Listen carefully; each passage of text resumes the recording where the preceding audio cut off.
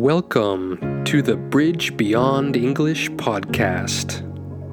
This is an English podcast that will help you expand your creative thinking, global awareness, and cross-cultural communication skills so that you can connect more deeply with the world. I'm your host, David Nagai. Hello and welcome to the podcast. Today's episode is an interview with our guest, Julianne Picardal. Julianne, welcome. Thank you, David. I'm happy to be here on the podcast. So, can you introduce yourself and tell us a bit about your background? Sure. So, as David said, my name is Julianne. My full name is Julianne Nozomi Picardal. I am half Japanese, half American. I was born in Japan, in Fusa, in Tokyo, and I lived in Saitama area until I was 16 years old. I attended an international school in Japan, in Tokyo. And then after that, I moved to America with my parents. We lived in Massachusetts for about 7 years in total for me, including my years at university and then also working for a bit in America. And then I returned to Japan in 2015. I currently live in Kyoto, Japan. I work for a company that sells bento boxes and Japanese cookware. And including Saitama and Massachusetts. Let's see, aside from that, I've lived in the UK. I've lived in Japan. I've lived in Miyagi Prefecture, as well as Nara Prefecture. And so far, I'm really loving living in Kyoto. Why did you move to Kyoto? I moved to Kyoto. Well, I was already living in Nara with my husband. And then we decided to move to Kyoto because I thought there would be more job opportunities in this area for one reason. And also, I think Kyoto is a really great city. It's a small enough city that it doesn't feel overwhelming. And then I also have access to nature. There's beautiful mountains and the Kamogawa River that runs through the city. And there's so much history and culture in the city as well. So, can you tell us a bit about what it was like growing up in Japan as a mixed race person? Sure. So, I will share a bit about what I look like. I think that's helpful for the context. I look more white than I do Japanese. I have curly brown hair. I'm fairly tall. I would say just phenotypically, that refers to like how your physical characteristics. I appear more as a foreigner than as I do as a Japanese national. So I always felt like I didn't really belong in Japan. It did help that I went to an international school where there were kids from many countries and also many mixed race kids like myself. So I felt very comfortable there. But outside of school, I felt uncomfortable quite often just taking the train or going to the grocery store because I was self-conscious, like many teenagers are, of course. We're self-conscious. We think people are looking at us all the time. But, in some cases, people were often looking at me because I looked different. And I was quite shy, and I didn't like that attention. People treated you a bit differently than they treated other Japanese. Yes. Just because I looked different. And so people had expectation that I was a foreigner. So maybe they would ask, oh, where are you from? Or, oh, they would comment, your Japanese is really good, because they assumed I was a complete foreign person. Well, your English is also very good. Both languages are excellent. So did you feel like you were an outsider because of that? Yes. But again, because I went to international school, I had many friends who were in similar situations as me. So I didn't feel like I was the only one experiencing these things. I had other friends who felt the same way. So I'm grateful that I had friends who could share that same experience with me. Right. And what are some common stereotypes, just briefly, about mixed race people in Japan? Yes. So in Japan, there is a term hafu, which comes from the English word half, to describe people who are half Japanese and another nationality, so mixed Japanese and other nationality. And there's a stereotype about hafu people that it's usually a white and Japanese mixed person. And there are many celebrities or people in the media who fit that category. So people assume, oh, hafu people, they're like these celebrities that they see on TV. They're bilingual. Maybe they're kind of a bridge between multiple cultures, kind of like ambassador types, when in reality, it's much more complex. The mixed race experience in Japan is much more complex. There are people who are half Japanese, but also maybe they're half Chinese or maybe, half Nigerian. Or the reality is that it's just way more diverse than this term hafu often is thought to be. Right. So it's much more complex and diverse than people assume sometimes. Yes. Okay. So when you moved to the US in high school or during university, how did you feel being mixed race there? America is so diverse, especially compared to Japan. So it felt very comfortable. And also, I present as a white person. I mean, I am white. So America, is there's the I don't know if we can go into the whole conversation of white privilege, but if you're white, you're accepted. There you don't experience racism. So I had a very easy experience, I would say, and I benefited from white privilege. Sometimes I would get frustrated when people assume that I am a white person who grew up in America, because I, in reality, was not familiar with a lot of American pop culture and politics. I wouldn't get references to, American, pop culture jokes or things like that. And people wouldn't assume that I have that Japanese background or culture. So sometimes I would get frustrated when people assumed I was maybe a standard American, who was born and raised in America. Right. So you're more complex and diverse than that. So that's a big part of your identity, and people can't always see it by the way you look. Yes.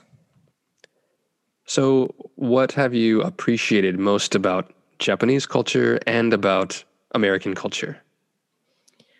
I really love food and cooking, and I love Japanese food. I think that is one of the things I appreciate the most about the culture. And it seems maybe I could have responded to your question with something maybe more profound or something like that. But I think food is very important. Yes, we all need it every day. Yes. And there's just something very healing about Japanese food for me. When I moved to America and when I went to college, I didn't like a lot of the food sometimes, or I didn't like how it made me feel. I don't like pizza. Wow. So it's, I think, interesting how your cultural background shows up in your preferences for food and, what makes you feel good, what makes you feel good in your body. And for me, Japanese food is just very important to me. The balance, the appreciation of seasonal ingredients, the greater volume of vegetables. I really love it. So it's healthy and tasty and feels more balanced with the cycles of nature. Yes, yeah, that's a really good way to put it. What else about Japanese culture do you appreciate? Yes. Like Yeah. anything else? I know you Sure. love food. How about the way people treat each other or communicate? Sure. Yes, I think there is a very high level of consideration for other people. That's apparent in customer service or even, business communication. Um, I think that level of attention to those around you and how your actions affect others, I think that's really beautiful. And in contrast, in America, there's a strong emphasis on individuality, and that can be problematic when it's in the extreme. And I think a great example right now, in how that's playing out, is with the coronavirus pandemic. In America, many people choose not to wear masks. They think it's their right not to wear masks. And that is contributing to the very high rate of cases of coronavirus in America. Whereas in Japan, people are considerate of others and also protecting themselves as well, of course, but there's much higher rates of mask wearing, and that has contributed to the lower rates of the pandemic here. Right, right. Okay, so what do you appreciate about American culture?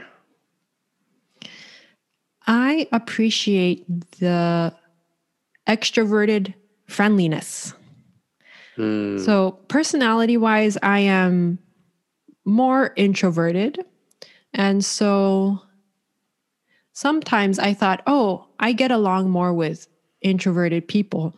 But in reality, being friends with extroverted people allows me to open up more and to be more comfortable. And I think in the American culture in general, there is a high level of this extroverted, outward friendliness, which I really appreciate, just even in small interactions, like with a shop staff or just strangers on the street. You could have a conversation with them. And in Japan, it's very rare that would happen. Maybe it's more common in local small town areas for people to randomly talk to people, but not at all in the big city, right? Yeah. What do you struggle with regarding your American culture side or Japanese side?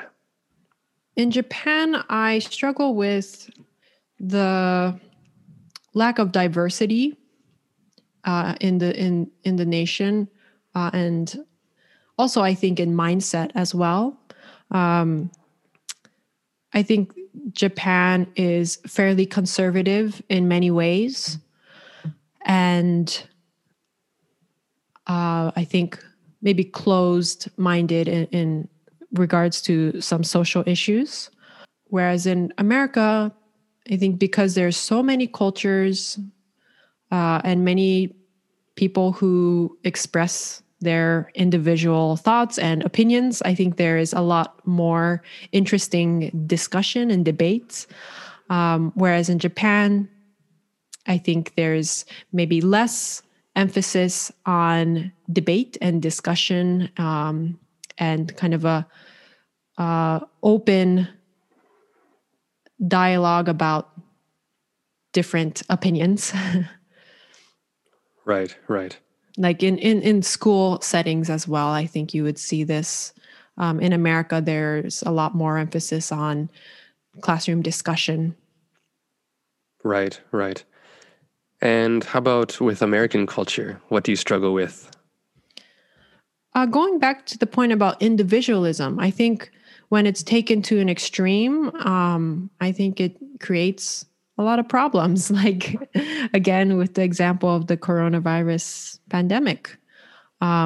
It's individualism at the expense of others, and that results in harm, people being harmed. So what would you, as a mixed Japanese American person who can kind of represent both cultures, what would you recommend for each culture to embrace more of? For America, I would love it if there was more emphasis on consideration of others. Mm-hmm. And as for Japan, I would love to see more diversity of opinions, and even in, politics or, higher level in society, I would love to see more voices represented. Yeah. Okay, great. So what would you like a primarily Japanese audience to know about your experience being mixed race? What would you like them to understand about your experience? I would love to see a more generous understanding of the mixed race experience in Japan. I would love to see people question and do away with stereotypes about mixed race people, and particularly around the term hafu. I would love for people to recognize the diversity of experiences in the hafu mixed race experience. I think there are assumptions about other cultures or even harmful racist stereotypes too. So I would love to see a society where people with mixed race where they can have platforms to share about their experience, and so that more people can understand. And I think in Japan, there are more and more mixed race people and children, and this is the reality, and this is the future of Japan. I want to also express that everybody belongs. You don't have to meet some certain criteria or language or whatever specification. You as a human belong, period. Even when you don't feel like you belong, you belong.